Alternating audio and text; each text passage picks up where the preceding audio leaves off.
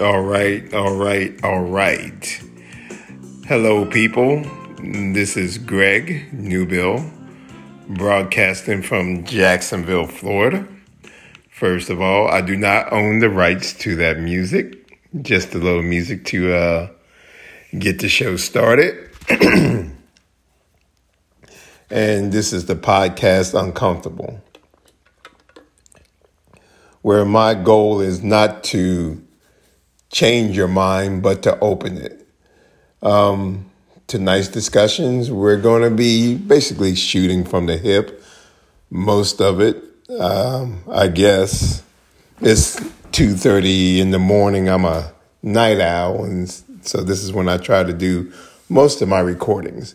So first and foremost, we're going to give a big plug to my dear friend and fellow yogi. We practice yoga together, and she's a teacher there. Her name is Nicole Ham. Now, Nicole happens to be running for city council in District 4 here in North Florida, Jacksonville. Nicole is a very bright young lady, very motivated, clear-cut message. You can check all that out on her Facebook page, Nicole Ham campaign page. And you can also donate money to help her reach her goal and do the things she needs to do to get elected. So this special election is August the 18th. So we got to make sure we get out and vote and make sure we donate money. This world needs, this country, from federal to state to local, we need fresh new voices in office. Plain and simple. Because most politicians are in it for themselves. We know that. And we see on TV, if you happen to watch your favorite news outlet from CNN to Fox News or anything, when a politician is asked a simple question, either a yes or no, where they have to answer yes or no, they can't. They go deep into the far corners of wherever they're going and circle back to answering nothing. So we need to change this, people. And we get people like Nicole into office who will be for us. Us, we need, most people like me are really starting to explore politics. And we've seen over the years how messy it could be. So we need to cut out the mess and get people in office that will straighten up things that we want to see done that haven't been done. Because most politicians are it's like a club that you can't get in unless you know somebody or you happen to have that type of money to get what you want. And people like Nicole, she will look out for us. That's her goal. She wants to make sure we're all inclusive. We're all together. No matter what side of the aisle you may be on, she will work for you. So like I said, go to her page, Nicole Ham, here in Jacksonville, District 4. Make sure if you're in this area, make sure you vote for her and also donate to her campaign so we can get this young lady into office. So with that, let's move on to this coronavirus thing. A friend of mine, we were sitting talking at work the other day, and because one of our coworkers seemed to think this whole thing, like other people, seem to think it's a hoax. Now, personally, I don't think it's a hoax, and he didn't. But like I said, this other coworker did, and my friend brought up a valid point. Who gains from this being a hoax? And all the people who are dying from this, how can it be a hoax? Now, this is worldwide. No matter how it came about or whatever, there's no way it could be a hoax. Now, the only thing with this current administration that we have in office under Trump, they failed to act because they said it was a hoax. And now you had hundreds of thousands of people that have died from this and a lot more sick. Who is to, what's the word that he used? What is the gain from this being a hoax?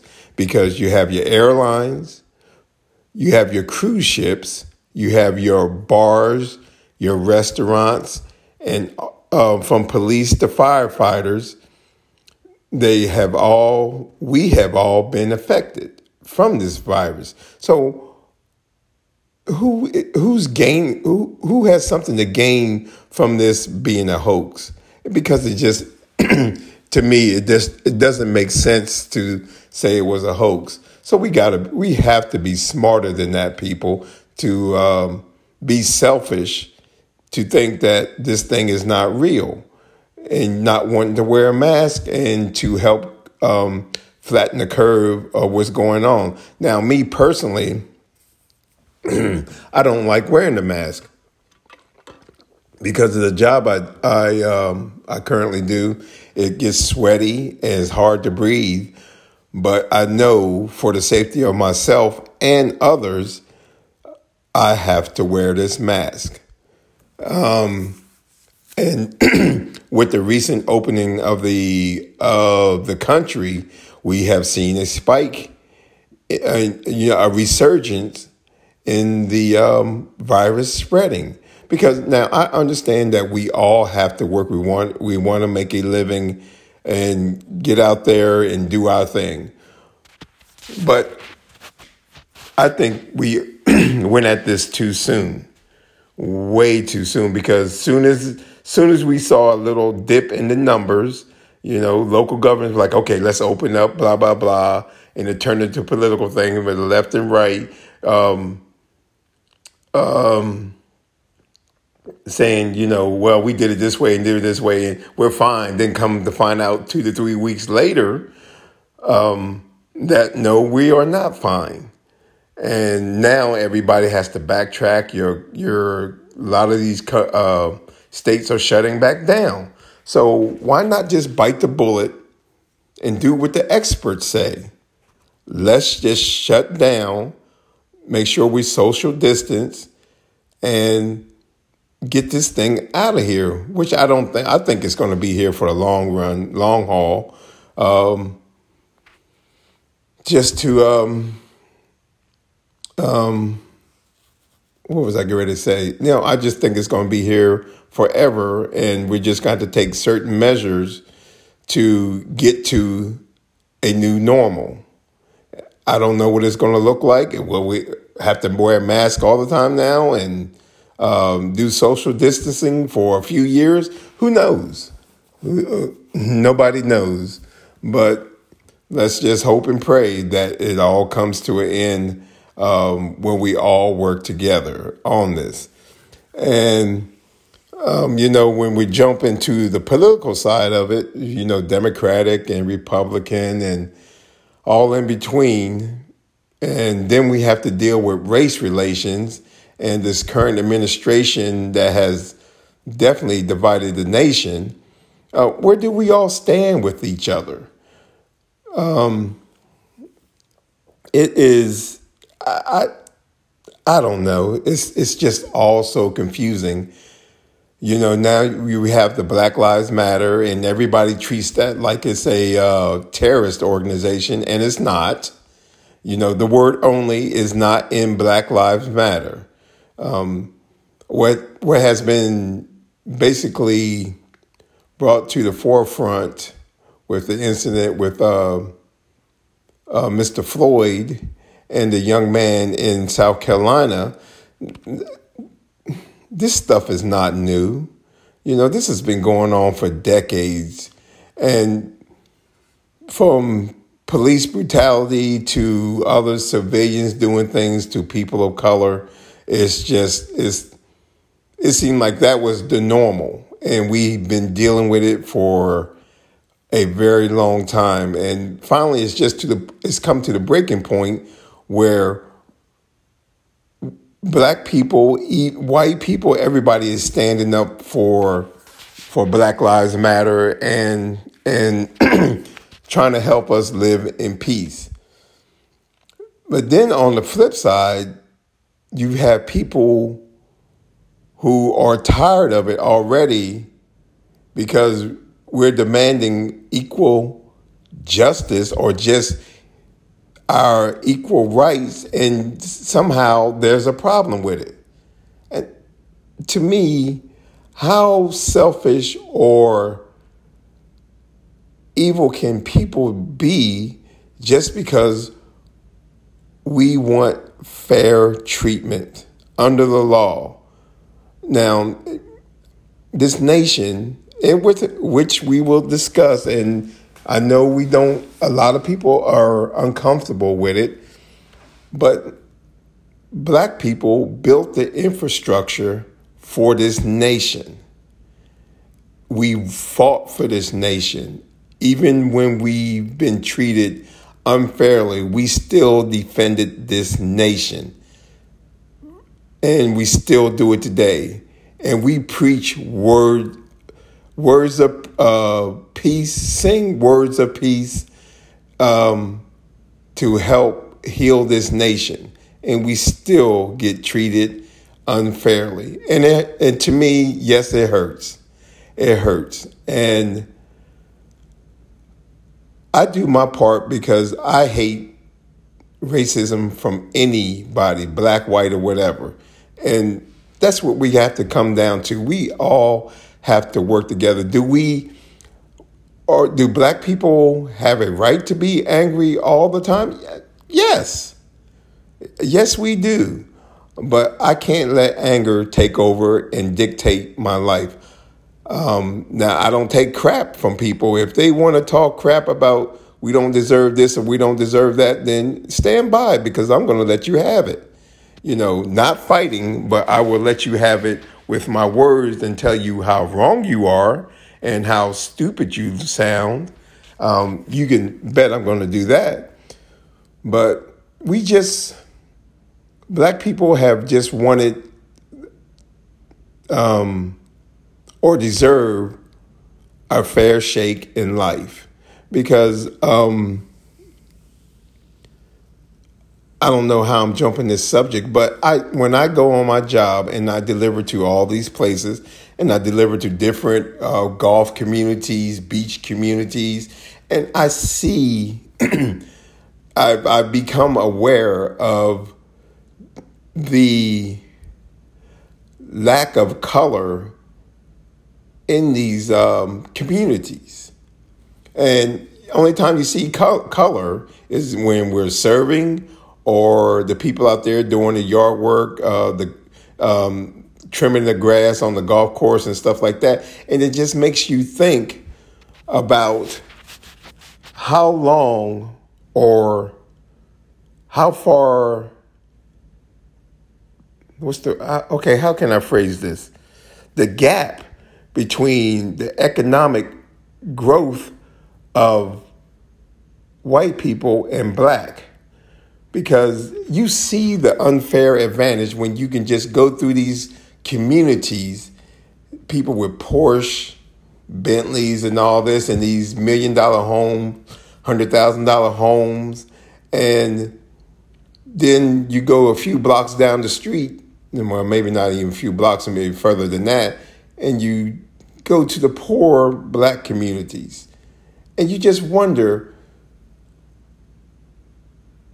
how can we get to the level of equality when we work so hard, but we can't gain anything?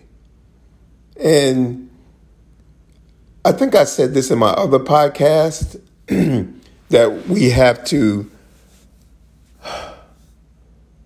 rely on the people that have the money in the black communities Are we setting up workshops where people can learn business because it's not being taught in school, in high school, or anything like that, or where we can learn to take care of money instead of buying things that we don't need that have no value after what you wear it or anything like that. We have money, but we have bad spending habits, so to speak. We need to redirect our the way we can build our communities, because the stores that are in our communities, from your local convenience stores to our grocery stores, they are appalling. I mean, appalling, because when I go to some places, it's just like, what the hell are you people doing? There's a whole bunch of trash in the store. The floors are dirty. And it just, to me, why would you even shop there? Because we need to hold our people, our merchants, accountable also. I mean, make it look good. You're spending your money in there. Make them appreciate your business. Make it look good.